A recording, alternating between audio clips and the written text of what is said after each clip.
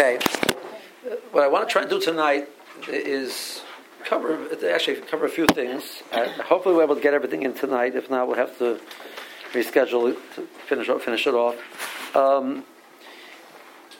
There's really two concurrent issues which we have to think about. One is a concept with the Chazal made a prohibition called Bishul Akum.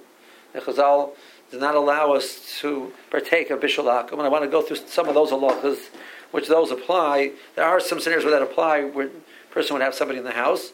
They apply in other areas also. That they don't have, there's other applications of that, relevant applications of that. And then there are the concerns which we have in a case where a person has a cleaning lady coming in, a babysitter, housekeeper. There are scenarios where there are real issues which can come up, and go through some of those. So that's beyond the issues of Bishul Akum. You have a problem with that maybe they're going to wash the dishes incorrectly. They're going to cook something for themselves, and they're going to warm up some of their food. There's Chazal Asr if meat has been left alone with the non-Jew. There are prohibitions on the meat. There are prohibitions on wine. There's prohibitions on kalim. There's a lot of issues which can come up when a person has somebody coming in. You're going away to work, and you tell your cleaning lady to come in. And I'll be back. Later on today. She's there for a few hours by herself, so you can potentially have some real issues. Or you have a babysitter, non-Jewish babysitter with young children who would not be aware.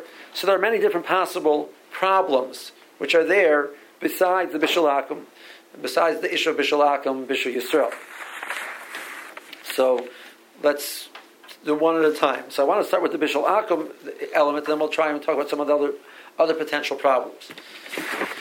The Gemara says that Mirabanan Chazal came along and made a gzeira that even if food is totally kosher, you cannot eat it if it's cooked by a non-Jew. The concern was that eating together creates a friendship, and that will lead to intermarriage. And Chazal answered eating Bishul Akum. Again, even if you know that for sure that's kosher. Rashi does bring an opinion in the Gemara that the reason why it's also is because you're afraid you might by mistake eat something that's not kosher. It's also another reason besides.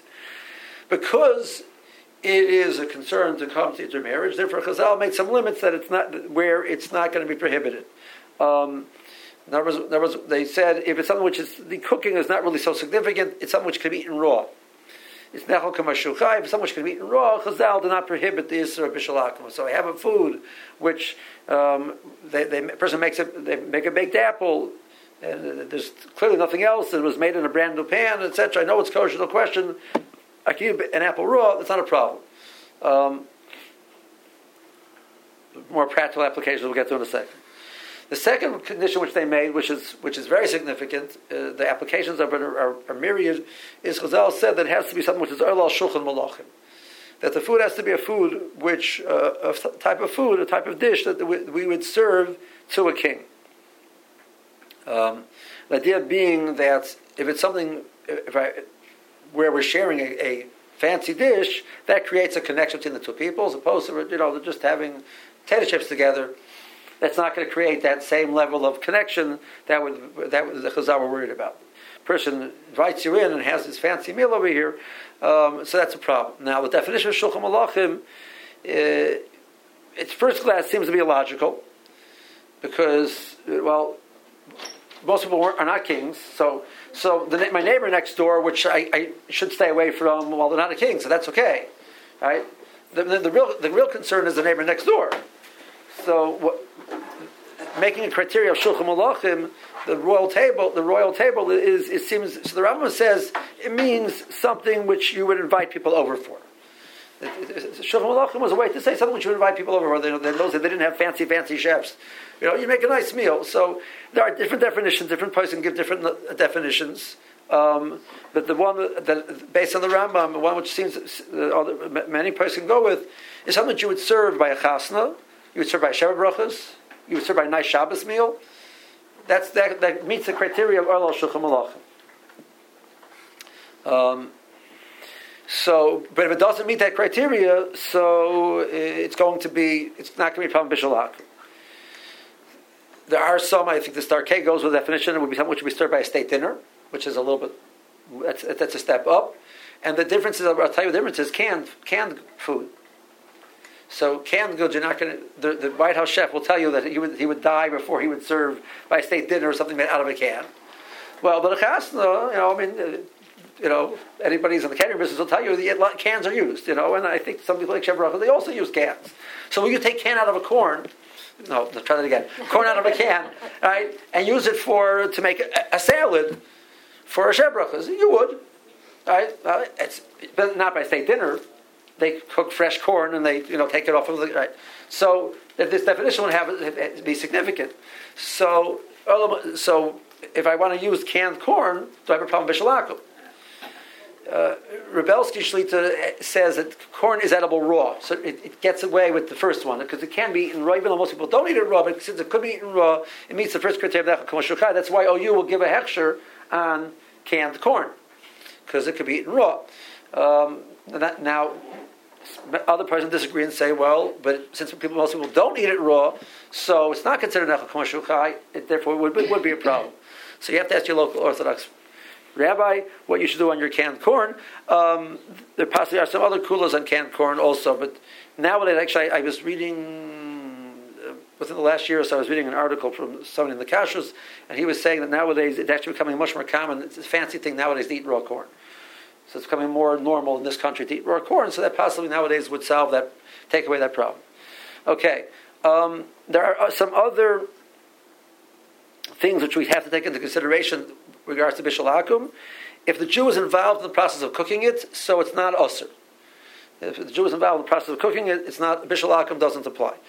The definition of being involved is a big machlokes between the Ashkenazim and the Sephardim. The Ashkenazim are very mekel. Any involvement at all, any minimal involvement is enough, and that's a lot of the factories rely on. There's some minimal involvement. The mashgiach lights. Historically, what does a mashgiach would light the fire? So that's very nice when you have like a restaurant. You come in the morning. Mashgiach comes at 5:30 in the morning, 5 o'clock in the morning when they start cooking for the day. Turns on all the fires. I remember in Delza Shiva, the first thing would happen in the morning. Go into the kitchen. Mashgiach would turn on every single flame. And the Goyim knew they do not touch flames. They don't touch flames. And that Sarkei has the policy also, Goyim do not touch flames. It's not in the gay. All flames are lit by the mashgiach. So that's it. Any flame which is being used, any thing which is being turned on is done by the mashgiach. So that's it. That's all you need for Ashkenazim. Sephardim are not necessarily happy with that. That's not sufficient for... Sephardim have a much big more chumrah on bishul hakum. We're not going to get involved in that. Ashkenazim. Right? Ask your rabbi. This only applies to cooking it. If it's already cooked, it's not an issue. So heating is not going to be a problem of bishul hakum at all. So theoretically, if my goy wants to light the sterno for the chafing dish, that's fine. But the policy, which is Starkey and I think the Vad also, they both have the policy. The goyim don't touch fires. That's what they tell them. That is done by the mashgiach. This way, this fire yes, this fire no. It's not a good idea. All fires are done by the Jews. So, but theoretically, that would be fine. In case where he did that, you can't. Halachically, it would be mutter. I was talking to somebody involved in kashrus. He told me, he says he would probably throw the food out because once they see one time they got away with it, they're not going to make a difference. They said that they threw it out. It's done with. They're never going to do it again. So even though halachically it's mutter food, he's going to say, "I'm sorry, you can't do this," because you got the message. It would be too confusing for the people involved. What is called cooking for this purpose? So boiling in water is clearly called cooking. Baking is not what we're talking about. Baking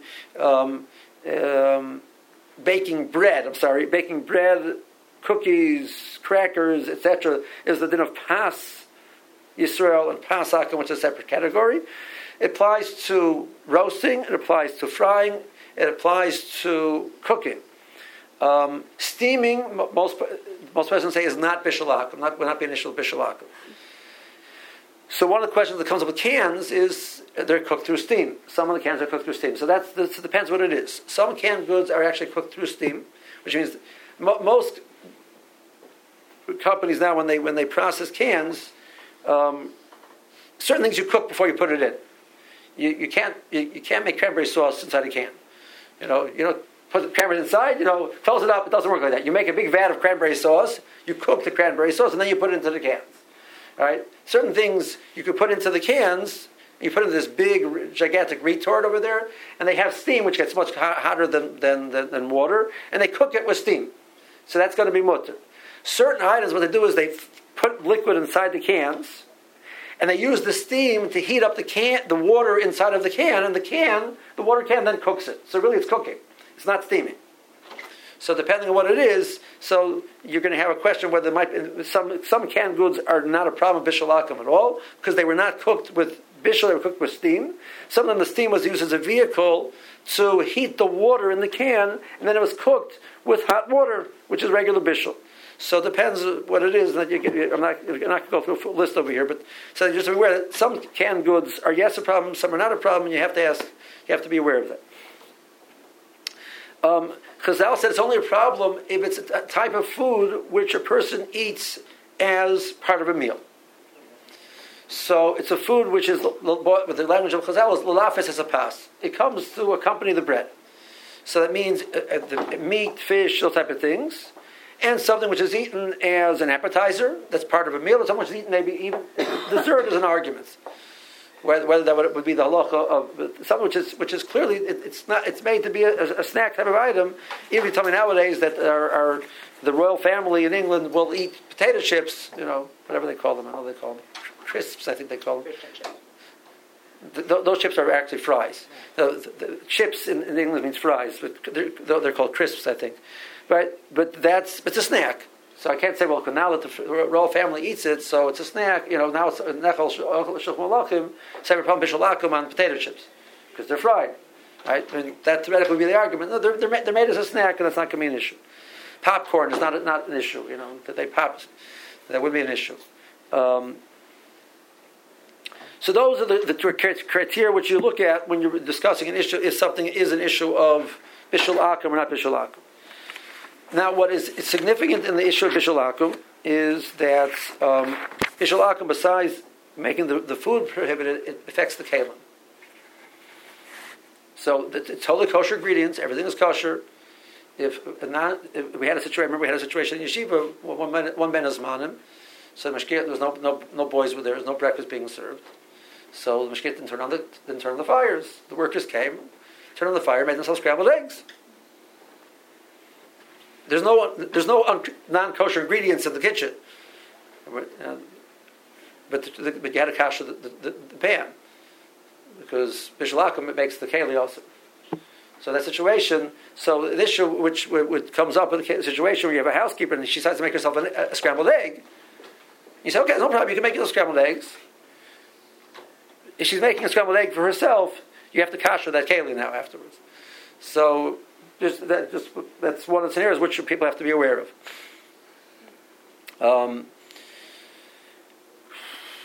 There is one kula in regards to kalim that if we have a kli which you cannot kasher, it's not kasherable.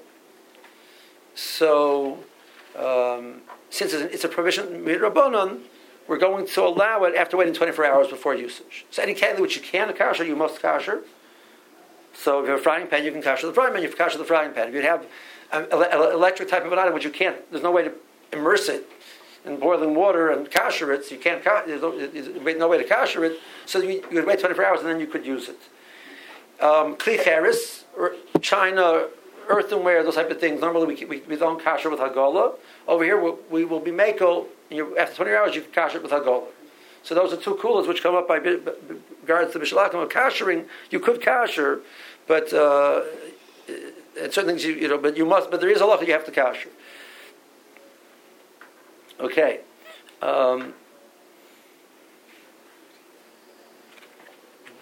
Give me a moment. It's a little bit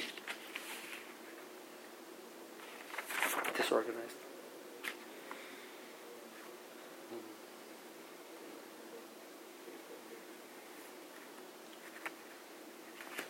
Okay, now there is one kula which is very relevant.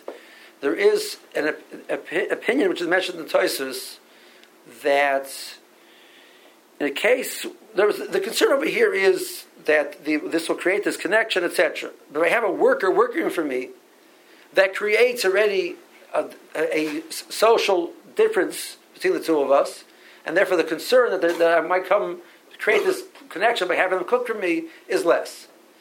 So there's an opinion which says that in any situation like that, it's not going to be a problem of Bishul Akum. We passed in the following. We passed in that you may not rely on that l'chadchila.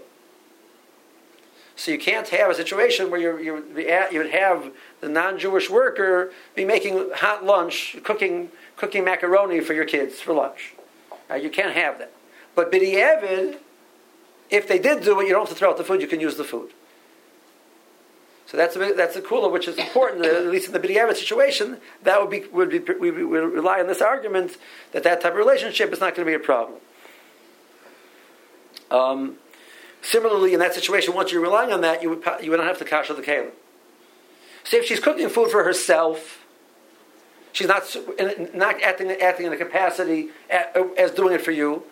You would have to kasher the kelim.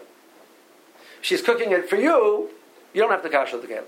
So that's an interesting twist on this halacha, but that's something a person has to be aware of. She comes, by the way, I made myself, some breakfast, some scrambled eggs. You'd have to kasher the kelim. I made your daughter some scrambled eggs. Okay, no problem. That would be the difference between those two situations.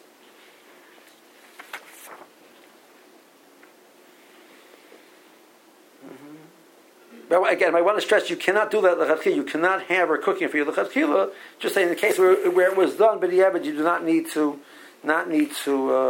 lose that. Okay, now, a few more points over here. If I have an item which, as is, would not be Arla Shulchan Malachim, but if I could add a spice to it, it would be Arla Shulchan Malachim. That's considered roy to be Arla Shulchan Malachim. It's roy to go on to be used as a fancy dish. But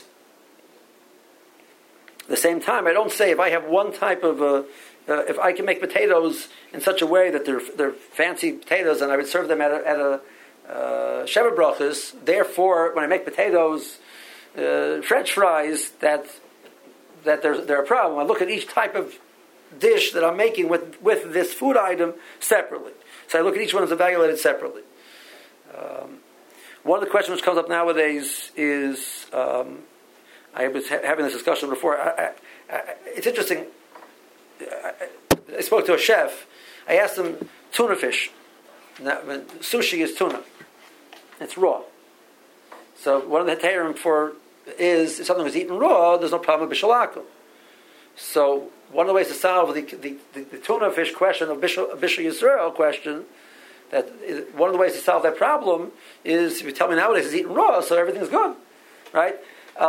So he pointed out to me very clearly that this is a chef, this person that makes sushi, he says, no. The species which they use for you get for your cans, the species you get for the sushi are two different species.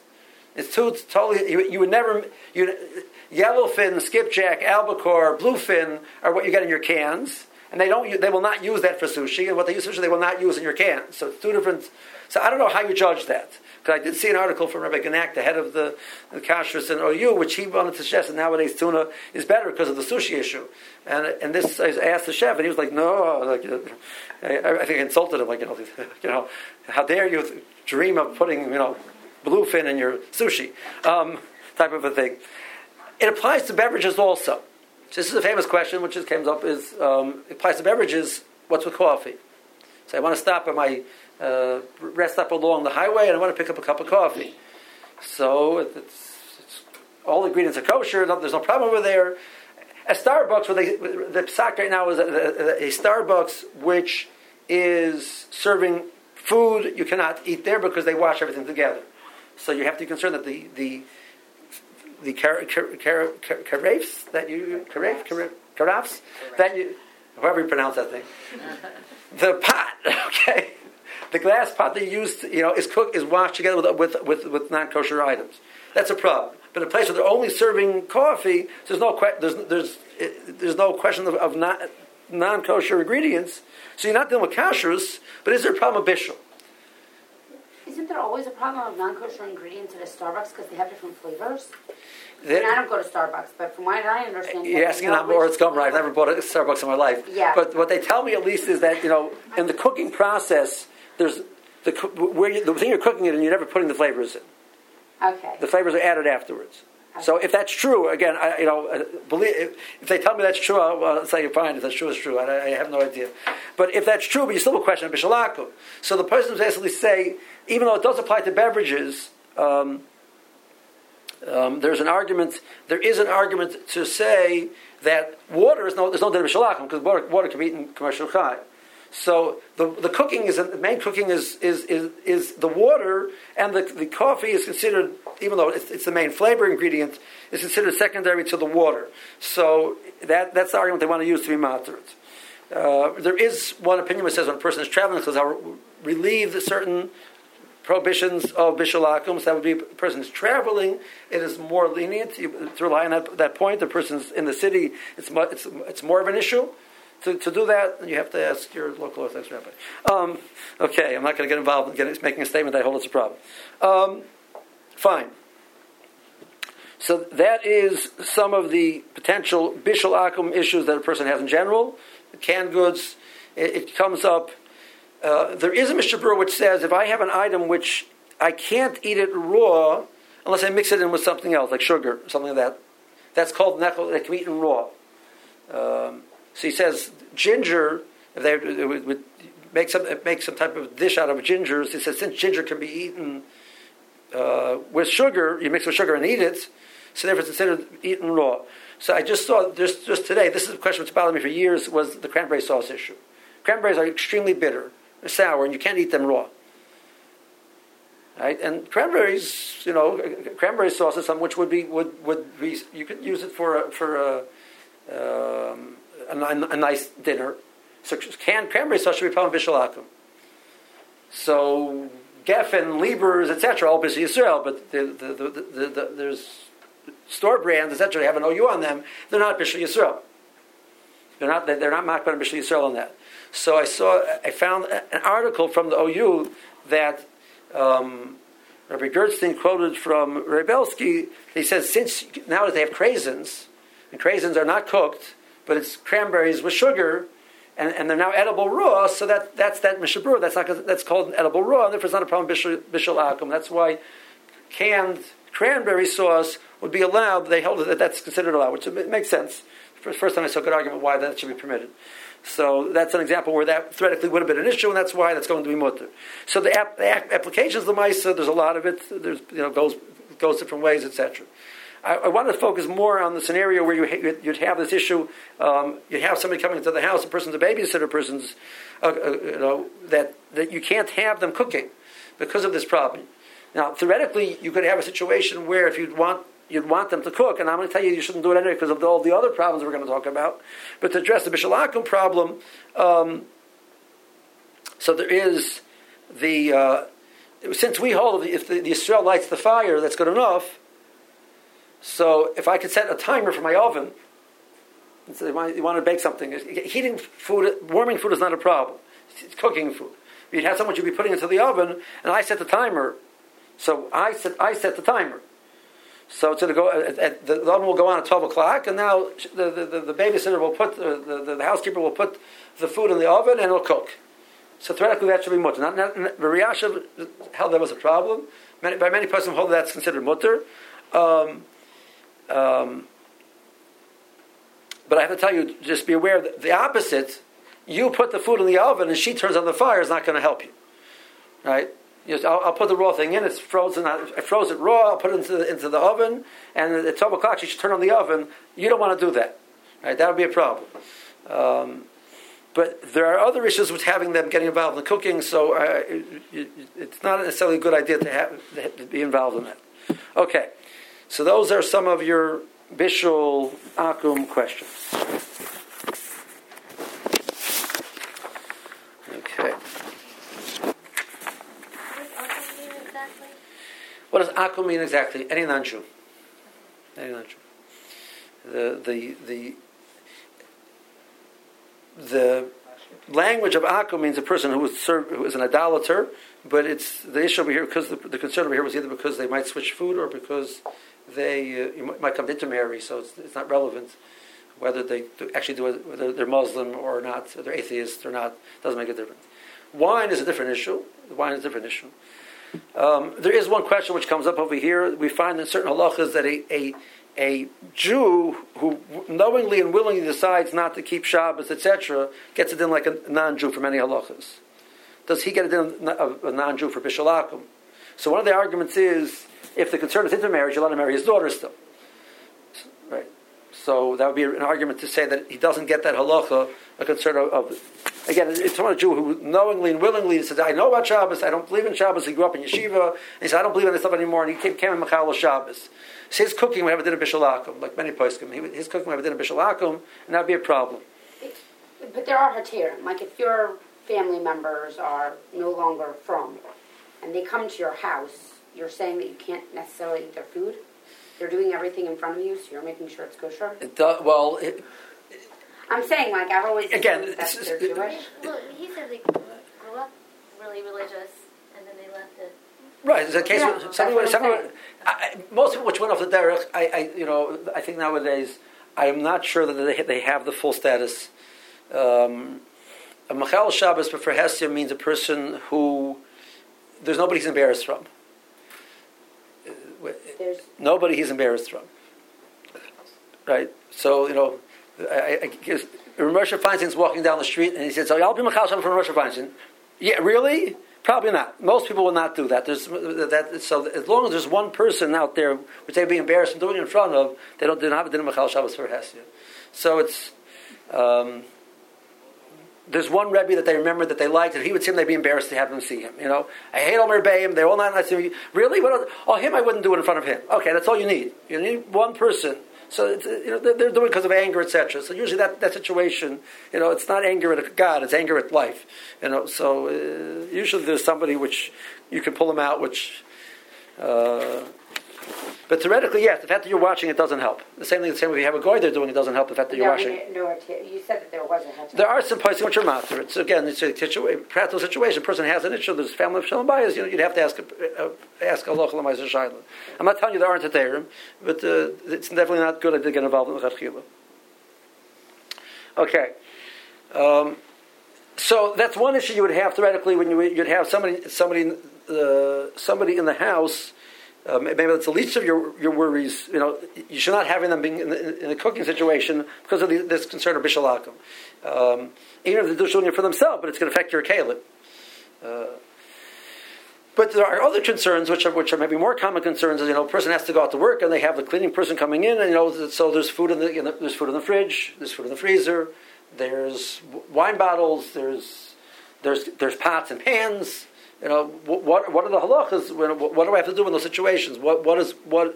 Maybe she decided to do you a favor and she washed your dishes for you. Right? That's not necessarily a favor that she'll wash your dishes for you because she might have washed your fleishig dishes with your milchik sponge. All those possibilities.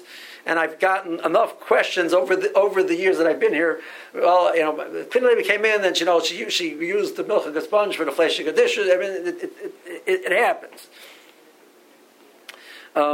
There is a concept in halacha that Chazal came along and they said the Chazal were concerned about a non-Jew leaving an item in the hands of a non-Jew that maybe they would switch it. They would switch it. Now it doesn't have to. So the person says, "Well, this person I know, the nicest person in the world, and they would never do that to me, etc." All that being said, that's true. But I think when the kosher ingredient is not available, right? So they're making the dish for you, and there's no margarine. But they told me I shouldn't use butter, but I got to make the dish. I don't know that they're gonna lose sleep that night when they decided to use butter instead. Right? A fruma yid wouldn't do it, and they'd be concerned about how it's going to play out. I can't do this to somebody because I'm worried. Okay, listen, A, B, who said they're knowledgeable? You're assuming that they understand the difference between milchiks and fleishigs, and there's scenarios which I've been presented with already, where they didn't realize that was what you meant. You can't have milk and dairy together. Well, their definition of milk and dairy together and my definition of milk and dairy together are two different definitions. So, are they knowledgeable enough to know what that means?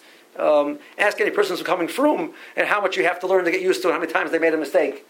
So that's somebody who wants to do it right and learning to do it right. So what about somebody who, it's not really that, they're nice people, but it's not that important to them. They're not going to sit there and, bend over backwards to make sure that they do it right. But there is another level of concern which Chazal were concerned about, that, would they consider switching something? Okay, I'll take that food and I'll eat it, and I'll put something else instead. Let something else instead is theoretically not doesn't have to be kosher. Now this is relevant, leaving somebody in your house. This is relevant actually sending food through a non-Jew.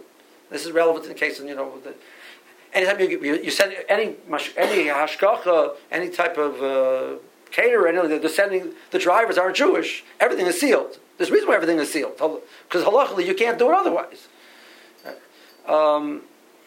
You want to send, I can't picture. I guess you're looking at a Sefer which maybe lives in a different society than we live in. The question over there, which somebody asked the Rav, was, can you have your non-Jewish help in the house deliver shalmanas for you? So the answer might be no. Depending on what the item is, you'd have a problem. You can't. I can't picture somebody sending my non-Jewish help that I have in my house to deliver shalmanas for me, and I don't have that. But I don't think it's so common here in the Silver Spring area that we're grappling with over there. At least in the place where they were talking about, this issue would apply. It doesn't apply in a case where the person's not going to gain any benefit. There's no motivation to switch. But in a case where there would theoretically be motivation to switch, the kosher food tastes better. Yes? I'm sorry. So, from what I could see, if you had a nanny or housekeeper and they really wanted something, but the hassle of going out to get something and replacing it with something and then covering up for their whatever is more of a hassle than whatever I have in my fridge. Does that count in this? Is it better? Well, it theoretically counts, but the practice, you don't know what she has in her car. You know what she brought? She brought McDonald's. She says, "Oh, that hamburger looks better than hers," and she'll stick the McDonald's hamburger in. So you can't rely on it. But you would be able to tell that it's McDonald's hamburger. They look totally different than what I made last night for supper. If that's true, yes. If not, I don't know. I don't. Beef is. I can't tell you. I know what McDonald's hamburger looks like compared to this one over here. I can't tell you yes or no. But I don't think you can say that yes or no either. I don't. Now there is a halacha. If a person comes back, a woman says, "I recognize my food. I recognize my food. I have a tviya sign on my food." So that halacha is that would be mutter. Or I found it exactly in the place that I left it. So I know that I know there was no switching because I know I found exactly in the place that I left it.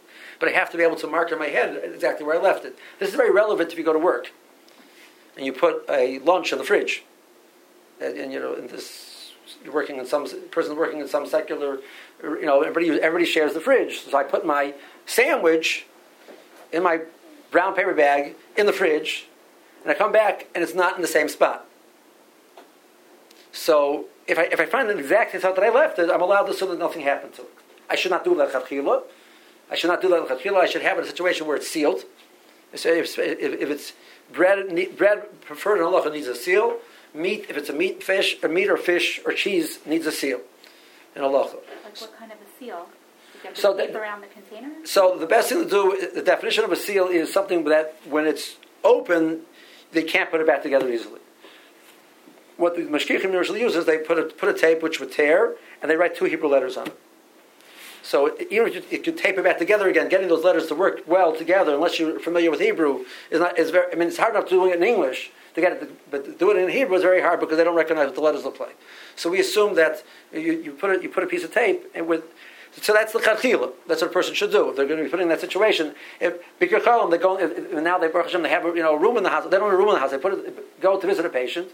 You give them something to eat. You put the rest of it in the fridge, by the nurse's station. And and the nurse will bring you more later on. Well, how do you do that? You can't do that. You have to have a Jew doing that.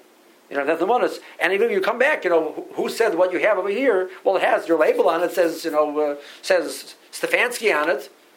Stefanski Aaron on it. But who said they didn't pull it off here and put it over here? They do that. So how do you know that happened? Well, if you put it around the side in such a way that it's going to tear, and you put an olive base on it or something like that, so then you're okay. But otherwise, it would be so. the scenarios of this issue of chosamas are significant. I've had this question more than once. A person went to work and they called me up from work. My sandwich has been moved. I think it's my sandwich in the back of the fridge over there. Can I eat it? Oh, they shouldn't be in that situation asking that question. They should have arranged in such a way that they shouldn't be asking the question with some type of a chosim. In a case where, but if you have a person comes along and says, "I have a tefillah sign, I can recognize my food." Right. I don't know. My husband could recognize my sandwiches, but I certainly can. Right. Okay. But so your husband would have a problem. He has to make some type of arrangement when he puts his food in the. So you keep it. Something which is non-perishable, you keep it in your desk. Something which is perishable, you want to put in the fridge. It becomes more of a challenge. So the answer for that is chosamas. Yes. You can use insulated bags, and you can even send little freezer, an ice pack. There's little things that keep it cold. Oh, okay, right, nice. Right, I mean, you can do that again if you don't use the fridge. You're good, Yeah. but the scenario person wants to do that, he has to be aware what are the requirements for doing that.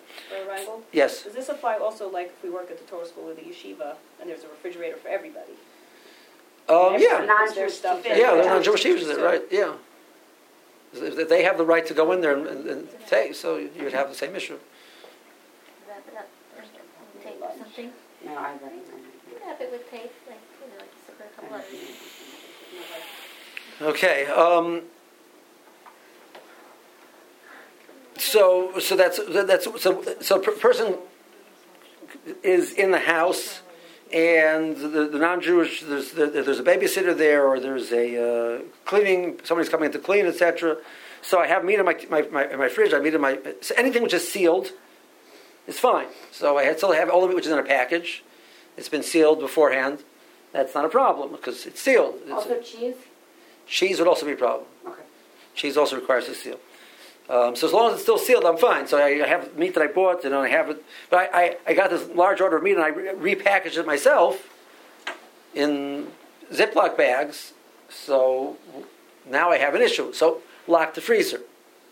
So if the freezer is locked, whatever's in my freezer, if I can lock my freezer, so that's good. The fridge is usually much more uncommon to have I haven't seen, except for in yeshivas maybe, locks on fridges that you're able to lock the fridge. I imagine probably in catering places also they have ways to lock fridges, but the average person's house, you can't lock your fridge. So if there's somebody home, you're okay.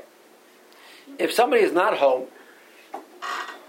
but somebody at home means that the person is made to understand you should not be touching any food in the fridge. Now, if you tell me you want them to clean the fridge, you can't say that. So let's say you want someone to clean the fridge. You have to be home. Like, what happens if I just make sure that everything's sealed? Like, I just put tape on So you make sure everything's sealed. So you have an option to make sure everything is So I sealed. can just seal, and if they're in the house, but they're not cleaning the fridge, I still have to make sure everything's sealed, is what you're telling me. Let me finish my thought.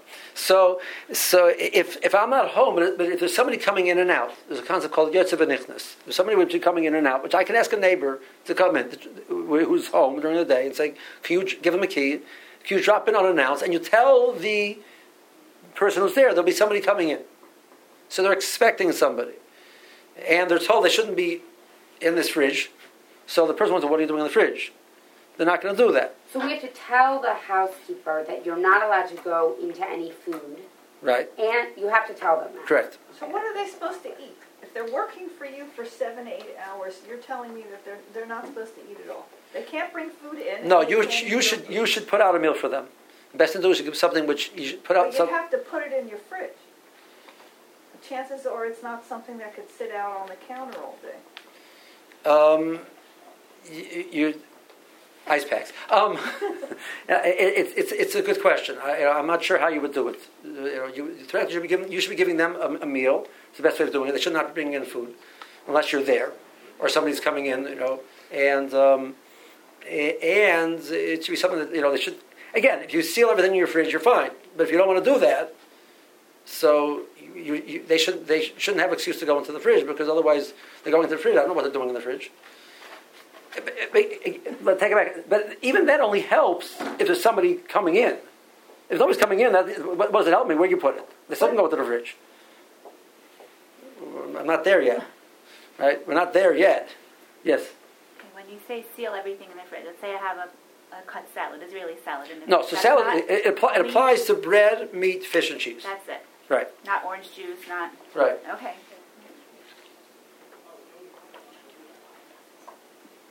So if you have somebody coming in, now how often do they have to come in? So, or the more common case is I'm home, and I have to step out to do an errand. So as long as they don't know how long I'm going to be away for, they'll summon back in any minute. Unless I've been doing this for weeks and weeks, and I always go out for a long period of time. So then but if they don't, if I don't tell them how long I'm going to be away for. I had somebody who called me up 2 weeks ago. They had somebody there in the house, and she stepped out to do an errand. I said, "What did you tell her?" She says, "I'll be back in an hour." Oh, okay. You shouldn't have said that. He said, I'll be back soon. That's a totally different sentence. I'll be back in an hour. I'll be back in an hour. I mean, I have an hour all by myself.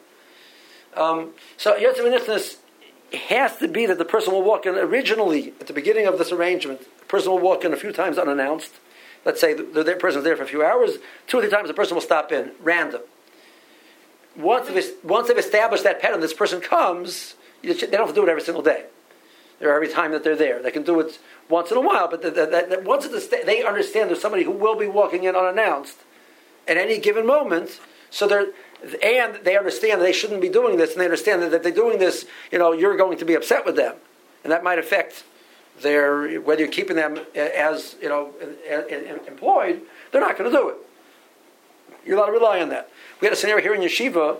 So the night crew is here at nighttime, and they stay till 1 o'clock. There's nobody here at 1 o'clock in the morning. So we have a camera in the kitchen. And the workers are told that it's checked, and if you will be seen going into the fridge, you will be fired. And we actually did that. And there was a worker who was taking food.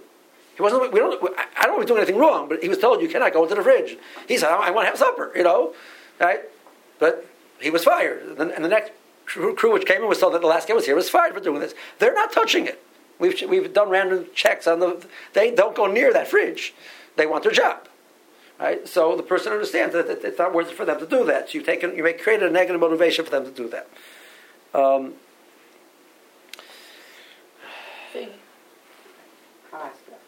Okay.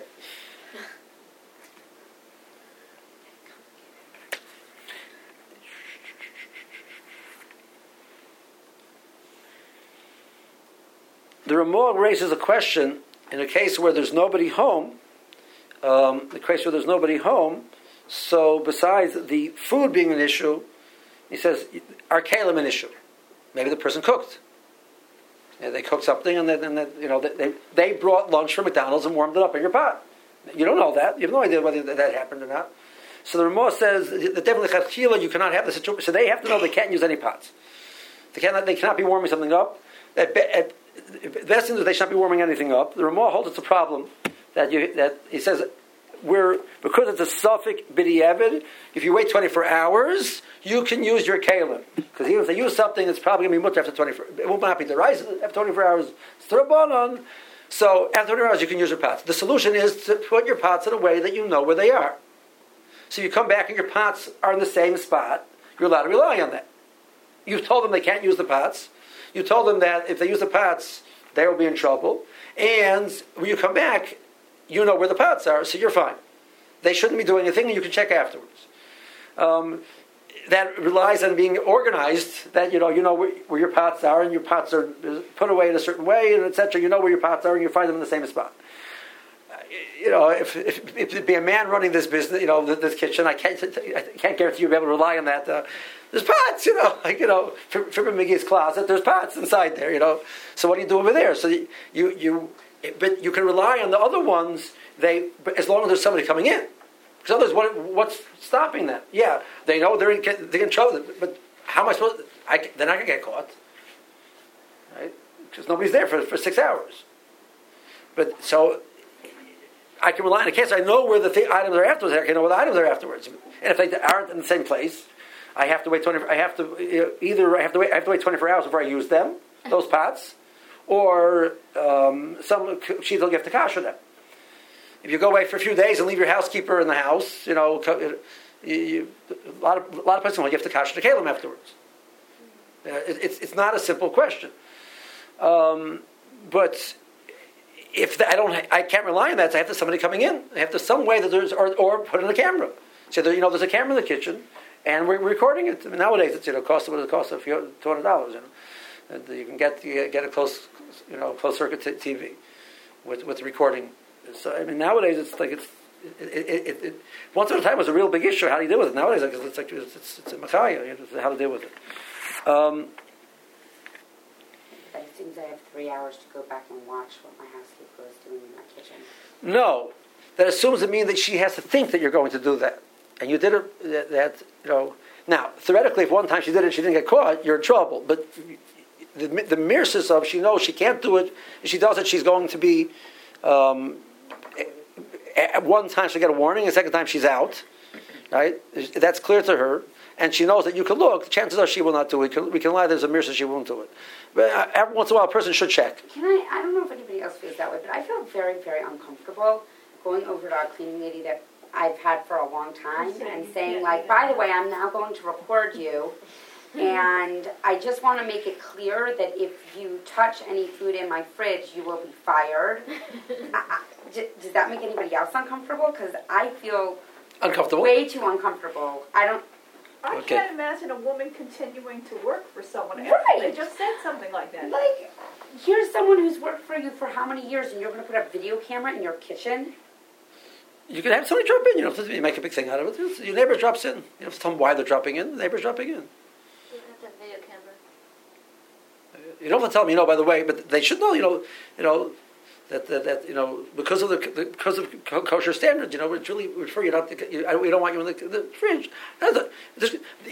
Would she like you coming into your house during her holiday? When I don't know what they're doing and playing around in your fridge? She wouldn't like it either. She doesn't trust you, but she has a way of doing her rituals. I have rituals in my kitchen. Something to do with it. You're the nicest person in the world. I love you, but my rituals are my rituals. I mean, it doesn't have to come across a negative way. And my rituals are very important to me, right? But you don't have to tell her why you're having a neighbor drop in. You can do that. I didn't say it's comfortable.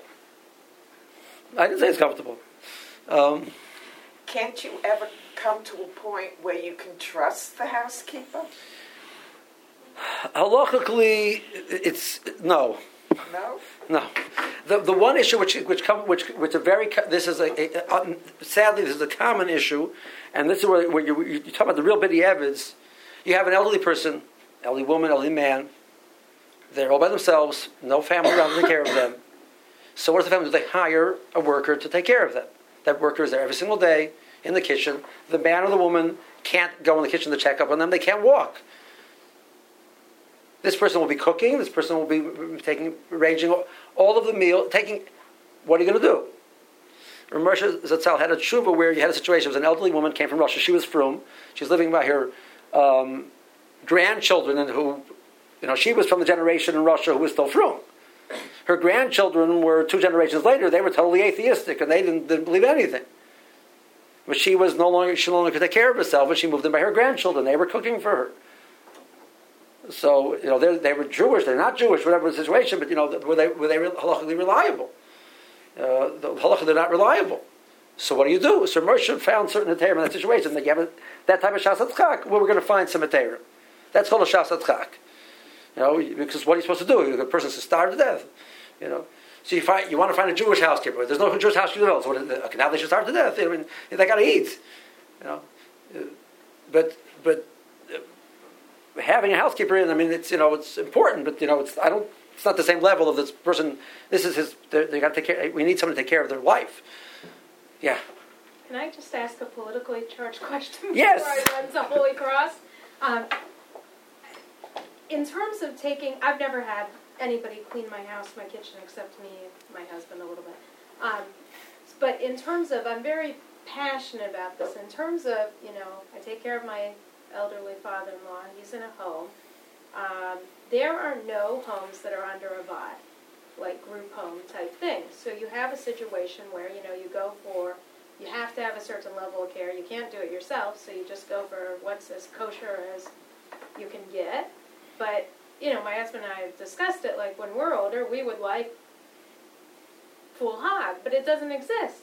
And in New York, there's homes, but they're not group homes. They're like very expensive nursing homes. But just like, a home with 8-10 residents, and they might have kosher food and bring an empire and separate meat and milk. But to achieve Bishul Yisrael, it's like, I don't understand why it's not a priority. Everybody's asking about their cleaning help and this and that, but then you get to a situation where somebody needs either in-home help or they need to live in a group situation, and there's simply nothing that is to the standard of Halacha, lichahila, Right. and you need the care. There's you absolutely need the care. You can't. I can't change a 150-pound man's diaper 5 times a day. Right, I understand. Yeah, it's a good question. I don't have a good answer. Okay. Right now, in Baltimore, I think right now there is a few places. Baltimore has a place, and Right. it's underwritten by the Federation, but Right. but it's one place. Right. So it's something which it's a very good point. It's a very good point. It's a valid question. now that I've asked that political charge question, I exit to the That's fine. hospital. Okay. Thank you. Don't forget your coat. What? Oh, that's not my coat. It looks like it belongs to one of the yeshiva boys. Okay. Thank you. Okay. Thank you. So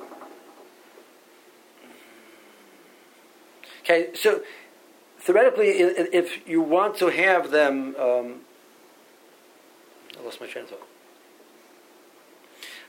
So the scenario where a person is at home and they're going in and out, the person is stepping out for a little bit. As long as you don't tell them how long you're going to be, and you don't create a pattern where you're leaving that on a regular basis, you're fine. And a person was clearly going to be out for a period of time. The best thing to do is, if you can find a neighbor, somebody who should be dropping in, you should. And does it once in a while. You say, the neighbor will be dropping in, and I really would prefer that I'm going to leave you something over here. The fridge, we've just been trying to upgrade our kashrus responsibilities. It's hard for me to explain all the details for you. Please don't go in the fridge. I think that's something which is doable. If you haven't been doing this for this entire time, do I need to recasher my whole kitchen? If you haven't been doing this entire time, no, because once it's past 24 hours, we deal with it as a suffix rabbanon and your makeup on it. If you don't know they've used anything. Oh yeah, that's If they use something, you always put away every single dish. I never have anything out that they could possibly be using. Right, because you don't want them to. Right, but that's for cleaning purposes. I don't want them cleaning any dishes. Okay. Wine. Just in 5 minutes or less. So, cleaning ladies come in, and there's a bottle of wine on the table, and they move it to clean. So if it's cooked wine, not a problem. If it's sealed, it's not a problem. Now, it doesn't have to necessarily be factory sealed. You can reseal your bottle of wine also. Back to that. If you seal it with something, again, that was equivalent of, had it been opened, it would be obvious that it goes back to the status of factory sealed. Closed bottle of wine does not get a problem. An open bottle of wine, if it's non-cooked wine, it's non-mevushal wine, and it's open, the wine becomes prohibited if a non-Jew moves it.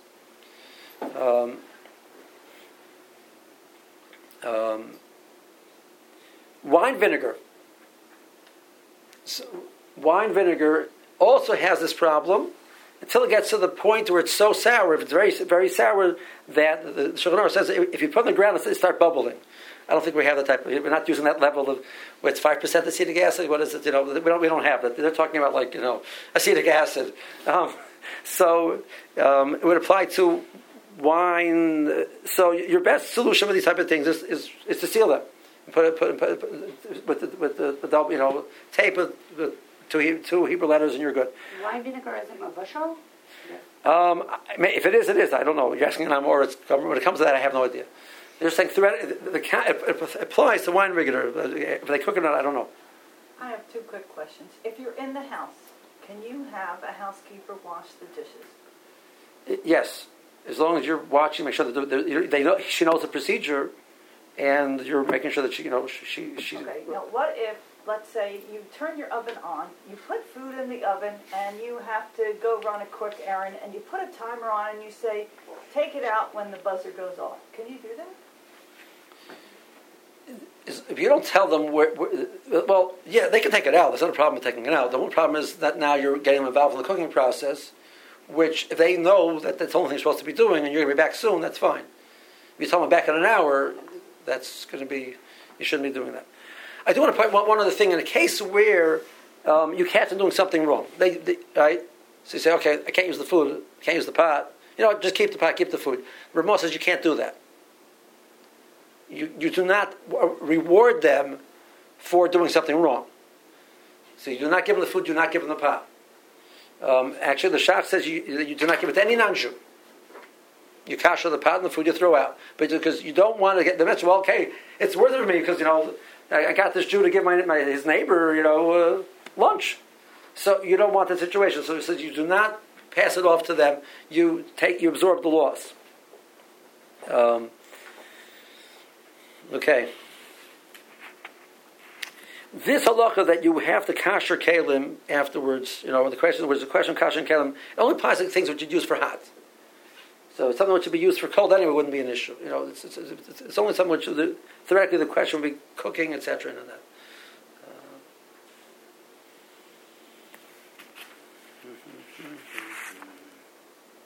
Okay. I think I covered most of the things I want to cover. So, just from all of that, you can see why the poskim. I actually saw an article. I saw an article from Ramotel Katzatzal. So Ramotel apparently was coming more in vogue in America. People were having non-Jewish help in the house, etc. And he wasn't happy with it. So they asked him. They did it in Europe. It was very common in Europe to have non-Jewish help. So he has a whole response where he's a person who came from Europe. He says the way they did it in Europe, and the way they do it nowadays, are two different worlds. The Jewish person was always there. It was as opposed to leaving the person by themselves. The Jewish person was always there. They were not allowed to cook. They were not allowed to. They would chop wood. They would draw water, but they were not involved in the cooking process at all. He goes to a whole list of so don't tell me we used to do it in Europe. It's not what we're talking about. This is a whole different ball game than what used to happen over there. So I remember 2 weeks ago I was looking for a different article about something else from Rebelli Meir blog, which is the other tells of Rosh Yeshiva, and I found the journal which he published this thing, and the next page was Ramotel's response to that. I said, wow, that was fortuitous that I found that point, because that was a question which bothered me, because I heard that they used to do it in Europe under the Rabbanim did it. The tells of Rav supposedly had a non-Jewish woman there in the house helping. So the answer is yes, but he says specifically he's addressing that point that that's not what they involved was not this at all. Yes, thank you. Although we don't have them here, they do still exist. What about a stove or an oven that has an automatic pilot? So gas is going all the time. So that's much better in regards to the Bishul Akum issue. That's in regards to, because they were basically stopped by the government. The government made, you don't see them in Canada, you can still get them. What? Canada. You can still get them, right? The old ones, you have the old ones. So those would be good. So for Ashkenazim, if the non-Jew would turn on the fire from a pilot, that's considered, if the Jew lights the pilot, if the Jew lights the pilot, and the non-Jew lights from that, that's sufficient. In a hashkacha situation, I've spoken to different kashrus organizations. They do not rely on that anymore. They used to rely on it, but the problem is it goes out too often. That the pilot goes out, so she has what's going to happen. So if you light the fire, you light the fire. You're relying on the pilot, you're in a problem. So they don't rely on the pilot. But if the pilot's on, you can theoretically, that issue you'd be able to solve with Bishul Akum with a pilot. It would be on. For Ashkenazim, not for Sardim. Okay.